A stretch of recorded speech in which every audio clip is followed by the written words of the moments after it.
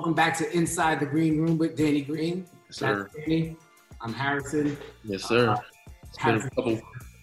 Harrison Sanford. There you go. It's been a couple weeks, man. Have you gotten a cut recently? It's been about 3 or 4 weeks for me, bro. Looking crazy over here. Quarantine. I've never been, looking forward to a haircut since I played overseas, where they didn't have barbers over there. I'm just the most excited. I think I'm gonna get one soon. To hopefully I can get somebody come to the house with a hazmat suit, and mask and gloves. Overseas, Danny did look crazy. Bruh, if you go back to them clips, we had to do a session one day where we go back to the overseas, Danny, with some of the clips and some of the stuff that I did over there. It was kind of wild, bro. Well, we'll throw in some pictures. Hell of an experience. The haircut was, one of the very few things, but it was a great. And mind you, I had a little game back then too. I played a different role when I was playing overseas. Yeah, I see some clips. Yeah, it was a little ball handling. People don't think I can handle the ball and shit like that, so I can dribble the ball. You know what I'm saying? I'm missing my barber right now. I didn't realize how bad my hairline is getting. Bro. Crazy, bro. But yeah, man. Anyway. Things that we think about during the quarantine. Another thing that we did think about. Okay, did you watch the T-Pain and Lil Jon? I didn't. I heard about it. I watched it. I've been tuning into. Was it DJ Nice? Or DJ?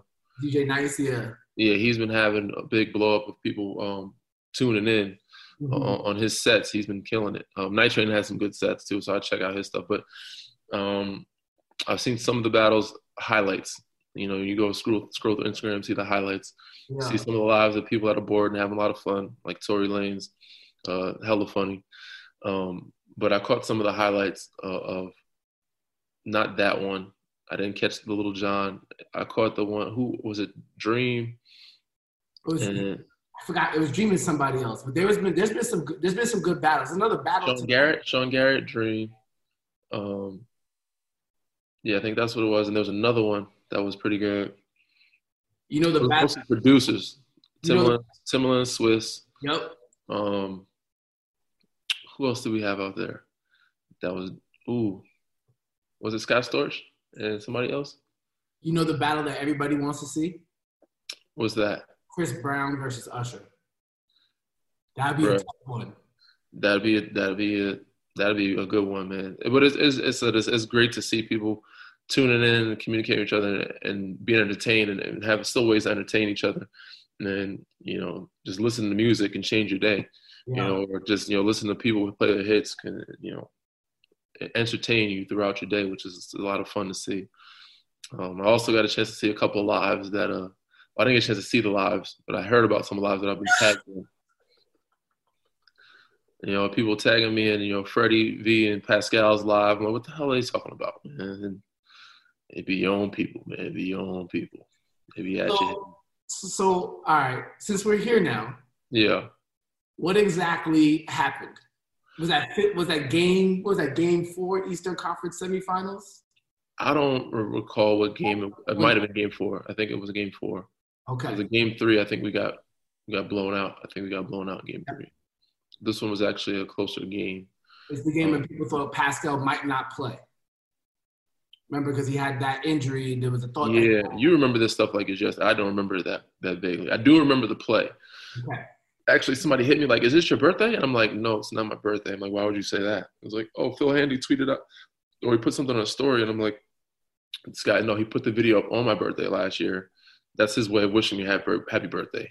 So to be your own people. Big shout out to Phil Handy, by the way. He has his app out now, 94 feet of basketball. I've been doing a lot of his dribbling drills in the crib. So, but yeah, him, it's to be your own people.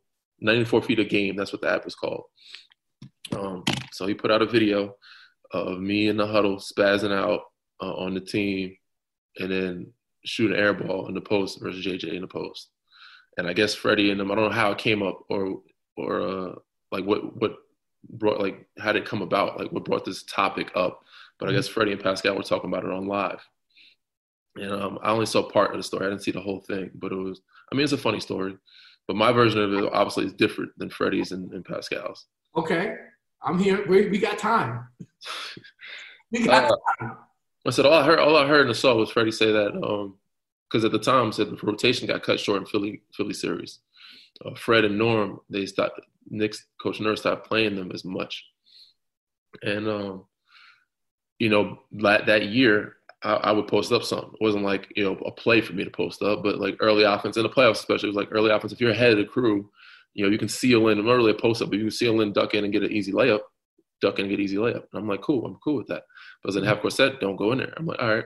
But a lot of times, early offense too, even some of our best offense now is for me to set a pick and roll or a step up screen for them to switch, because usually most teams put the smaller guard or their weakest defender. I'm not saying that the defender is weak, but their weakest defender on the court on me. Playoffs is all about mismatches. Best basketball is to create the mismatch, or make them put their weakest defender on your best offensive guy. So I'm gonna set the screen, make him guard Kawhi. Now we do it now with Bron. Me, AB, some of our best offense. Me, AB, setting step up or setting a screen for Bron, where they have to switch and guard Bron or AD. Mm-hmm. Kawhi, I guess, didn't really like it that much. He'd be like, get out, Caleb, get out of there, or whatever. So pretty much most of the game, I was a non-factor on offense, and I wasn't involved in any of what's going on. I'm like, I get to the huddle, and I wasn't really calling for the ball in the post. Fred said I wasn't asking for the ball in the post. I wasn't really asking for the ball. I was just like, it's silly that we're not attacking this, and making these guys guard. Sometimes they'll put Steph on me. Like, even though I'm saying Steph's a bad defender, but in order to tire him out, it's smart basketball to make their star player play defense. Mm-hmm. Most star players just want to play one side of the ball. Make them play defense. But I get out of here. So I go to the huddle. I'm bugging out. Because I said first, they never see me mad. I'm like, this is stupid basketball. Why are we not attacking this player? Why are we not attacking this person? Why are we not setting screens or getting involved? And obviously, I didn't say it in that demeanor. I was a little more animated, a little more adrenaline pumping, but frustrated because I'm like, what the fuck are we doing? This is stupid. We're letting them get away with, getting off the hook with playing certain guys and just they're keeping Ben on Kawhi. They're keeping Jimmy on Kawhi. Tobias, big bodies. Let's make him a smaller guy, guard him. And if they double team, cool, we can swing it around. So I bugged out, and then it just so happened like the next various of plays was me. It wasn't a post up. I just cut to the ball, and Mark threw it to me, just happened to catch in the post. I was like, shit, well, I got to make a move. Mm-hmm. I made a move. It wasn't a bad move, but I hadn't touched the ball in probably 2 quarters at that point. And the ball was heavy as shit, bro. I turned around, shot that fadeaway. Shit was a good foot short. And I was like, damn. You do one of those, like, shh. It's funny now. Luckily, we won the series and we didn't win the game. But it's funny now. But if we would have lost, the shit would have been funny. You know what I'm saying? Yeah. You can look back now and laugh at it. I'm not the type of guy to take offense to it. I take criticism. Like, guys can joke. I'm not, defensive. So I said, it's funny now, but I said, to be your own people, you got to bring up that story. At all the things y'all talk about on live, y'all got to bring up that story. But it was funny. It was funny. It was funny. Another thing that I did want to discuss with you, as we're still a ways away, it would seem, from starting the NBA season again or resuming it. But you were on a call with Michelle Roberts and leadership from the NBPA. Yes, we did. We had most of the reps, and I think Kalo and Fred was on that call as well. Rudy was on that call. A bunch of guys on. Dame, we had the leaders, CP, CJ McCollum. We have each team has at least one rep and then one backup, rep. So at least should have 2 guys from each team. Some guys didn't have some teams there, but a lot of guys, the whole Brooklyn Nets team, I think, was on the call damn near. They had it was deep. They had everybody on. And there's some good questions, some good statements, some good suggestions, some good concerns, issues. So we talked about it. But coming from the call, the things that I can reveal or say or talk about, it was nothing major, but more so fans are concerned or worried, just as players, are we going to lose the season? And I think by any means necessary, we're going to try to, salvage the season. And right now we're fighting, Michelle and most of the guys think, that we're for sure going to have a season. It's just going to start, later than we expected. And, just trying to get the next season to be able to be pushed back is not going to be as easy as people think it's going to be. We have to have our partners to be able to compromise and be like, okay, our broadcasters, and be like, okay with this. But outside of that, they're saying, we're for sure going to have a season. It's probably going to start, mid to late May, maybe. That's what we're hoping for, the earliest, or maybe early now, but that's the earliest we're looking at, mid to late May. And it'll probably go through, August, latest September, I guess. But it'll be a quick turnaround if we don't get no break. And broadcasters say, hey, you know what, we can't push back to December or Christmas. But they said it was a good call and positivity for the fans that, we're for sure going to have a season. So all the things that you hear in the news and seeing and reading, don't believe it, that the NBA season's canceled. That's not true. But, it's a positive phone call, and it's a positive outlook and a positive feedback for not just us, but for the fans as well. So, anyone that's tuning in and listening, we're going to have a season, and just, be patient, and we'll be back on the court sooner than later. Yeah, that would be obviously great for everybody. You heard about that horse competition? I heard about it, man. I've looked at it. I don't know how I feel about it. But I mean, whatever they can get to entertain the people, I'm all for. Get people on the court. But I don't know about a horse session was it supposed to be on national television? Yeah. Yeah, I don't know about that, man. I mean, I think we could find something better. Yeah. There's something. But other things that people can watch on TV, and we'll be talking to him soon, is Christian Dawkins. He's featured in HBO's The Scheme. You'll be hearing about his involvement with a federal trial as the FBI tried to implicate him and a number of college coaches in a bribery scheme, among other things. Before we get to that, Danny, just your impression of the interview that we did and the show and the documentary itself. Oh, man, it was dope. It's dope all around. Christian is great, very smart young kid, man. He, at a young age, had a lot of big goals, dreams, and ambition, which he followed through on, and had accomplished a lot before the age of 25, which is crazy. But The Scheme, make sure you go tune in and check it out. It's a must watch if you're any type of sports fan or college fan or NBA fan of basketball. But any sports fan in general, is definitely something you should check out. I loved it. I thought it was great. It was a great documentary, and he got a chance to tell his side of the story, not just for him, but for the players, for the coaches, for that side of it, in college sports and how things should be. And hopefully one day we'll get there. But as of right now, we're still fighting the fight of, using our voice and helping these young kids to get paid, because a lot of them don't get a chance to play professionally overseas in the NBA, but they're NBA or professional levels at the collegiate level in Division I, II sports. So hopefully things will change in the future in that sense. But he told a great story, man. And The Scheme was an amazing documentary that I think everybody should watch. Before anybody listens to that portion or watches that portion of the show, let me say it now. Spoiler alert, spoiler alert, spoiler alert. So you cannot be mad at us if it's your own people, bro. You've been warned. But it is good. You should watch it. And without further ado, we'll go to this interview with Christian Dawkins of HBO's documentary, The Scheme. Welcome back to Inside the Green Room with Danny Green. He's at his place. I'm at my place. And we're here with Christian Dawkins. If you have not seen the HBO documentary, The Scheme, you need to. Christian Dawkins is somebody who was sentenced to 18 months in prison because of a conspiracy theory or a pay-to-play scheme that the federal government was trying to involve him with NCAA college basketball coaches. We're not going to have too many spoiler alerts, but we will allude to what happened in the documentary and what he's doing now. Without further ado, Christian, thank you for joining us. Thank you. I appreciate your time. Yeah, man. Appreciate you jumping on with us, man. About time we got to the shit, Harry. Go ahead, man. Ask your question. You over here. So, Christian, 15-minute introduction. Go ahead. So far, you've only spent 1 day, night in jail, in prison. But there's an appeal process going on. Before we get into the film and things of that nature, how has coronavirus, COVID-19, impacted the appeal process and things that you would normally do if society was operating normally? I mean, it from my perspective, it hasn't changed much at all, because we don't get like daily updates anyway. Like it's not like, basically you have to file briefs with the courts. The lawyers have to argue the points of contention that would cause the case to be overturned.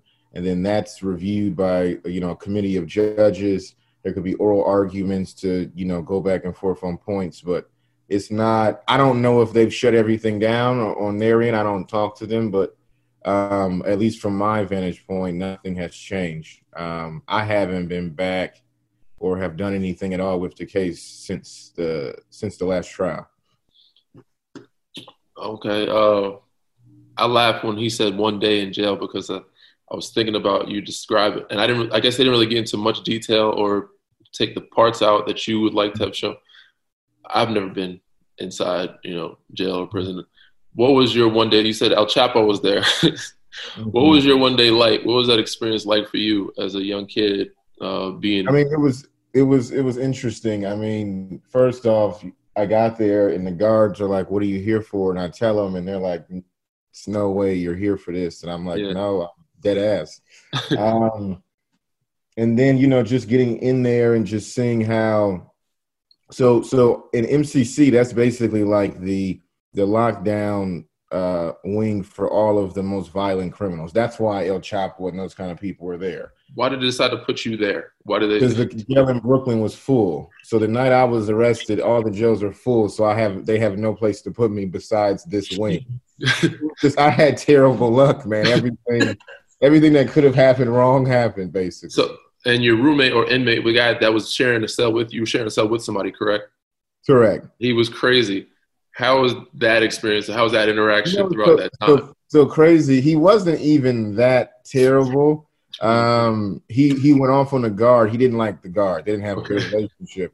But when I was in there with him, we was quiet for maybe like 45 awkward minutes. And then I might have said something. It was interesting because, he'd been in there for a minute. He's been locked up for a minute. And like his favorite artist was, because, obviously the last thing he's heard is what he, left to, was playing when he was out. So his favorite artist was Ja Rule. And I just was like, bro, Ja Rule ain't been the guy in a long, long time. Yeah, he's been up for that. He's been locked up for that. Jeez. Yeah, so I had to just basically explain to him, what's happening out there right now. So we talked about that. He did educate me on what would happen in our case. He knew he was basically a prison lawyer, but he wasn't terrible. It just was the El Chapo thing is what fucked me all the way up.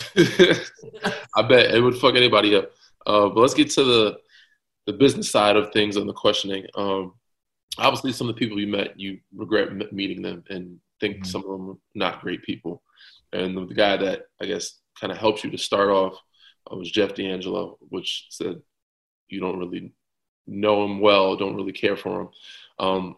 But before you met him and when you met him and things were going in the right direction, what did you envision that your management company, like what did you envision that becoming?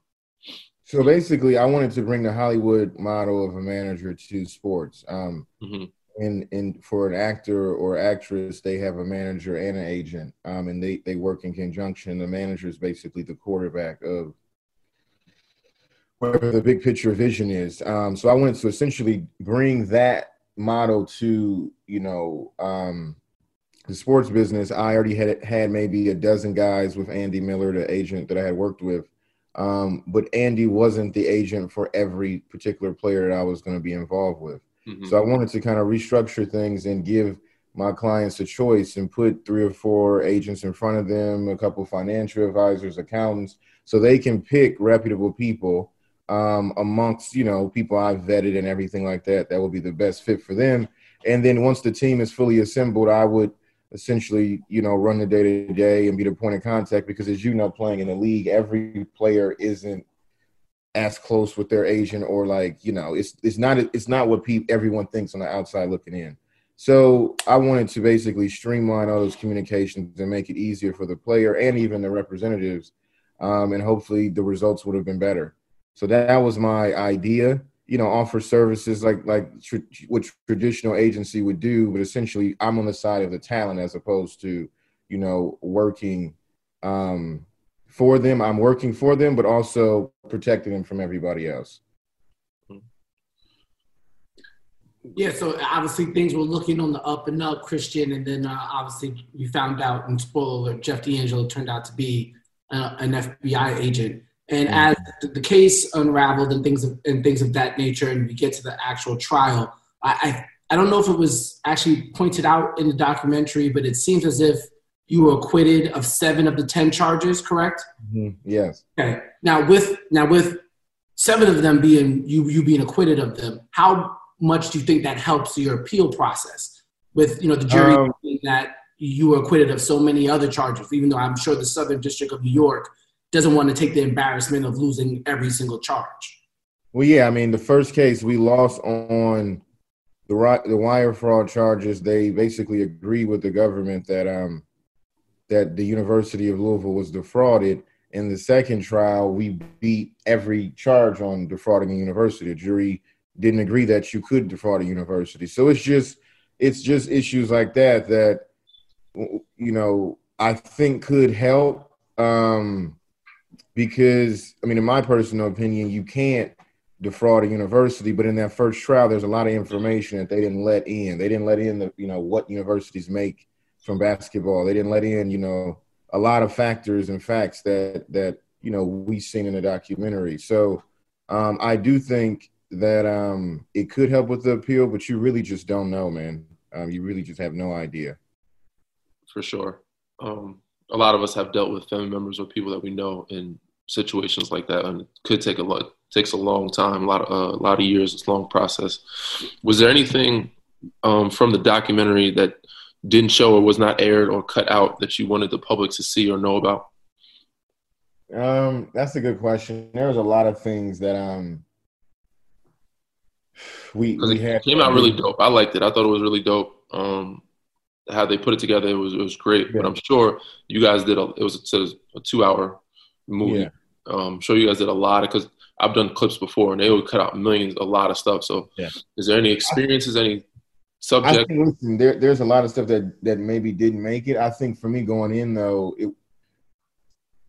I didn't go in making the deal with HBO for me really. I wanted to show the bigger story. So I do think the narratives that I did want out there, that the players should be paid, that the criminal justice system, there's some good to it, but there's also a lot of bad. Like, I didn't look at this as a sports film, really. You know what I mean? Obviously, it's a sports themed film, but there's so many other real life situations that's happening in the film that I think that did connect with the audience. Mm-hmm. That I can't really focus on what didn't happen for me because the point wasn't like Christian Dawkins isn't like a celebrity. I just was in this position, you know what I mean? And I just told a story that people could relate to. So that was the whole point, and I think we did accomplish that. Okay. How long have you been into music? Like, were you into music during the whole basketball? No, I mean, I listened to music, obviously. Basically what happened is I was like, I could be a felon. Like, this could be a real thing. Yeah. I have to start preparing for that reality. So I know I was good. I'm good at management. I know I'm good at that. So I'm like, let me see if I can transfer this to a different business. Literally, I'm not even making this up. I got on SoundCloud. The first song that I seen, I was like, yo, this shit is fire. Who is this artist? I reached out to him. I told him about myself. We talked for maybe 3 hours. I sent him a management contract, signed the same day. That artist, his name is Katil, literally blew up. I mean, every label wanted him. So who was the artist? His name is Katil. We're just in the process. We're about to actually release his first EP in the next couple of weeks. But, he had some – yeah, thank you. He had some demos and some songs that were fire, and I just, I knew some people in music and put them in front of some people, and it went from that to, it was a bidding war, and we ended up being in a situation that we were fortunate enough that the chairmen of the labels wanted me to run the label, so it ended up working out perfectly. That's dope. That's really dope, man. That's crazy how quick and that you prepared for that way ahead of time. It's very commendable. Is there any other business ventures that you are trying to get into or trying to pursue? Music, yeah, I mean, on the music side, we have the label, which we have as a venture with Atlantic. We have a publishing company, so that's essentially like a record deal for songwriters or producers. We have a management side as well to that, where we manage a couple artists signed to major labels. And then obviously, The Scheme was the first TV project, but we signed a scripted series deal. I can't really announce the network yet, but there's some stuff on the TV and film side that our company will be executive producing and everything like that as well. So this situation obviously was awful, but between everything that I'm able to do now in entertainment and obviously the sports thing is kind of second nature for me. It could be a dynamic where we could combine, music, TV, film, sports, and really have a real strong company. So that's the plan, and it's looking like it's going to come together. That's what's up, man. Congrats, man. I hope it does go well for you. That's dope. Let us know anything we can do to help. Pushing anything you need. But I'm sure this time right now everything's slowed down for everyone else, but you can still get a lot done when it comes to music and phone calls and emails. Yeah. Where are you stuck right now? Are you in Michigan? No, I'm in Los Angeles. I live in LA. Oh, okay. Okay, what part of town? Hollywood. Okay. So you close H, you over that way, right? I'm over here. You're not too far. I'm in Central LA. Oh, really? Yeah, really? I'm over by the beach. I'm in Manhattan Beach, man. We over there. Yeah. Everybody's that way. Yeah. That's fire. Yeah. That's fire. Christian, one of the things that was in the film that wasn't in the trial, I believe, were the tapes from Sean Miller, from Lil Wade. You anticipate any type of fallback or any type of new actions that might come out from that new audio, since now it's public, now it's for public consumption? No, I don't think that there will be any fallback. I think that those tapes, the content of those tapes, that isn't the first time that people have known. Listen, Sean had one of his head assistants that got charged, and then LSU, the transcripts were already public, via Yahoo's reporting a couple of months prior to the documentary. So I don't think it will be any new actions. That wasn't, from the filmmaker's perspective, at least, from the conversations we had, that wasn't the point to try to get any fallback or anything like that. It was basically just to show that if these conversations were recorded by the FBI, and if you charged us with the same thing that's being discussed on this tape by these coaches, how did they not get charged too? That was the filmmaker's point. It wasn't to. I think our point, the whole documentary, was the players should be paid. So we obviously are endorsing, for lack of a better word, what those coaches or any coach who will compensate a player is doing. So that wasn't our intention. I hope and pray that there is no fallback. It shouldn't be, because those guys are doing their jobs. So I don't think it will be any, and I hope there is none. Where does your relationship stand now with guys like Tony Bland, Book Richardson, and coaches across the NCAA? I talked to some of them. I don't talk to all of them, because when I did get arrested, my phones got taken, and I haven't gotten them back, so I don't have people's information. Still haven't gotten them back? Yeah, no, I still haven't gotten them back. So I don't really have everybody's contact to hit them, but the people who've reached out via social media and everything like that, we've communicated. Book's good. Merle Code's good. Most of the people in the case are fine. I haven't talked to Lamont at all, so I don't really know where he is. But everybody else is doing good. Okay. So, Dan, did you want to ask? Did you have one? Go ahead, bro. You go ahead. You sure? You got?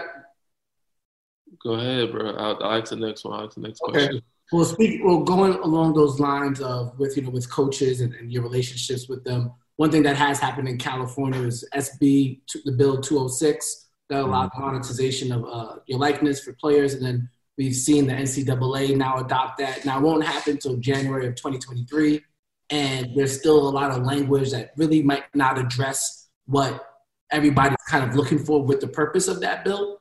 But it's a move forward. It's a positive direction. How much do you think that plays an impact on players, coaches, universities in their, decisions to potentially lure recruits, or recruits' families' decision to potentially accept money if it's offered to them?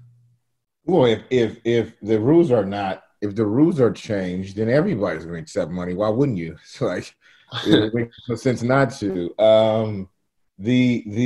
I'm not so certain though that listen, man, if the if someone doesn't take charge and change it at the Congress level, it's gonna get crazy, because the NCAA is not going to just do it. They're not going to. They've shown this over and over. They'll make those announcements, but those announcements don't. If you read the fine print, they don't mean that they're changing the rules.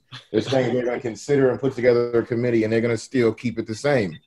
And if all these states have different rules, it's not good either, because all the NCAA is going to do is just lobby people and just figure out a way to legally pay people to keep the rules the way that they want them to do it. From the standpoint of, maybe it looks a little bit like they've made some changes, but in reality, they're not. No one's going to give up billions of dollars, bro, that they don't have to pay taxes on without someone forcing them. That's the crazy thing. I didn't know that till I watched the document. Until I watched the doc that they don't pay taxes. I'm like, what the? They're getting so much money and not paying any taxes. Not even just, and people don't understand, the NCAA is one part of it. Then you have the ACC or the conferences is another part. Then you have the universities make money and they don't pay. All of them are paying no taxes, and all these people are making millions and billions of dollars. So, I mean, they're not going to just give that up because somebody put out a documentary. Somebody's going to have to force them to do it, and it's going to have to be Congress. How different do you think the story would be if it was told from the other side, from the Southern District of New York, instead of your side? To be honest with you, it wouldn't have been much different. They're not that dude, 99% of what was on the documentary was played in court. They're not hiding from. All they did differently was they didn't allow their FBI agents to be questioned. They blocked them from coming in. They didn't want any coaches to be questioned. They blocked that from coming in. They would add what they did is they went and got everybody who was like Manish Sue, Brian Bowen Sr., those kind of people, and they got them to testify against me. So it's one thing for me to, even the coaches pleading guilty didn't help me, because it's kind of hard for me to say, they didn't get paid, and then they pled guilty to getting paid, even though there's video of them not taking the money. Mm-hmm. It's difficult. Like it's hard in court when that's happening. So it wouldn't have been that much of a difference, I don't believe, because those calls are those calls. There's no way to get around me telling them I don't want to do it. Like even if they had me doing it, if I'm saying on one thing and I don't want to do it, then you still have, beyond reasonable doubt means you have to know for sure that this person, that was his intention to commit this crime. So it's hard to argue that was my full intention when I'm literally telling them I don't want to do it. It's very difficult. So I don't really know what their story would be differently. Their idea, you got to remember, is none of what I'm saying matters. The players shouldn't be paid, and the scholarships is what the players should have. That's it. That's how they won the case. They made it all about the universities are being defrauded because they're giving out scholarship funds to players that are not amateurs. That's their story. Mm-hmm. Christian, another thing the FBI wanted, and is alluded to in the documentary, is your cooperation. They wanted to help bring in bigger names. Essentially, it's pictured as you're a pawn in this scheme to bring down bigger names in college basketball. Why didn't you? Because it's hard to snitch on somebody when you don't think they did nothing wrong. Like, what am I bringing in these? Okay, so if I was just telling the coaches or telling the agents or telling anybody, what would I be telling? Yeah. That they gave some people some money who deserve the money? What are you telling on? Like, I couldn't even, my demeanor isn't even good enough to hold that in. I wouldn't even been a good witness for the government, because I would have just been on the stand like, this is stupid. Like, what did anybody do wrong? I can't tell on somebody when I don't think that what they did is wrong. So that was the thing. At the end of the day, when you think about it, I would be risking possibly someone going to prison and losing their family, losing their finances, completely fucking their life, basically. I can't realistically do that knowing in my head that they weren't trying to commit a crime. That's psychotic.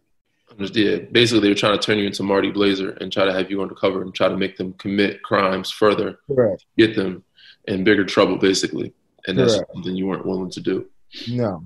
I will say this though, Christian, the fact that you were willing to tell this story and to allude to what's happening in college basketball and the FBI's trials to try and take you down and the whole system does make, I think, more people aware of the imbalance that is happening with the NCAA. And I think, obviously, I'm sure Danny appreciated it. Me as somebody who's covered high school athletics definitely appreciate it as well. And I'm sure there's families all across the globe, or a nation at least, that are thankful that you gave your voice to the situation.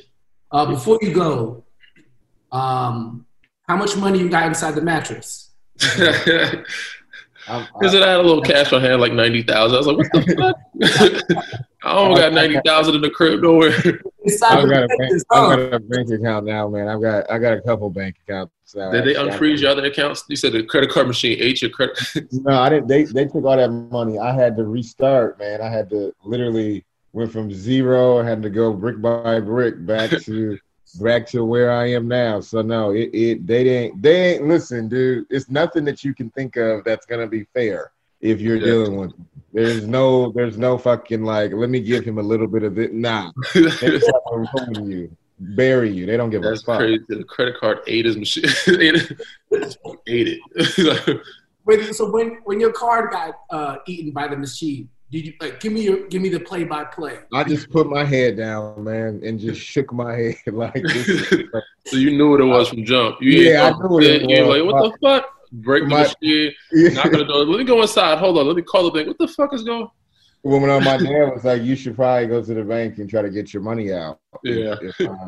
Before they noticed, and as soon as I got there, I was like, yeah, this is over with. So it is what it is. I just had to move back in with my parents. There's been worse situations. Say that again. There's been worse situations than that. So yeah, exactly, 100%, 100%. We appreciate the time. Yeah, for sure, man. I appreciate you jumping on, man, taking time out your day. No problem. Best of luck with everything else, the other ventures and the music and the record label and the new artists. Big shout out to them. The Scheme, if you guys haven't seen it, it's a must see. Go check it out, please. It's dope. It's really dope. Harrison, go ahead. You can close us out how you want to close out the show. I think you did it perfectly, my friend. Yeah. Well. Appreciate you guys. All right. Again, all right, perfect. The Scheme, you guys got to go watch it. And best of luck with the appeal process, business, all that. Thanks again. Thank you. I appreciate you. Yeah, appreciate it, man. Good luck. My man, thank you.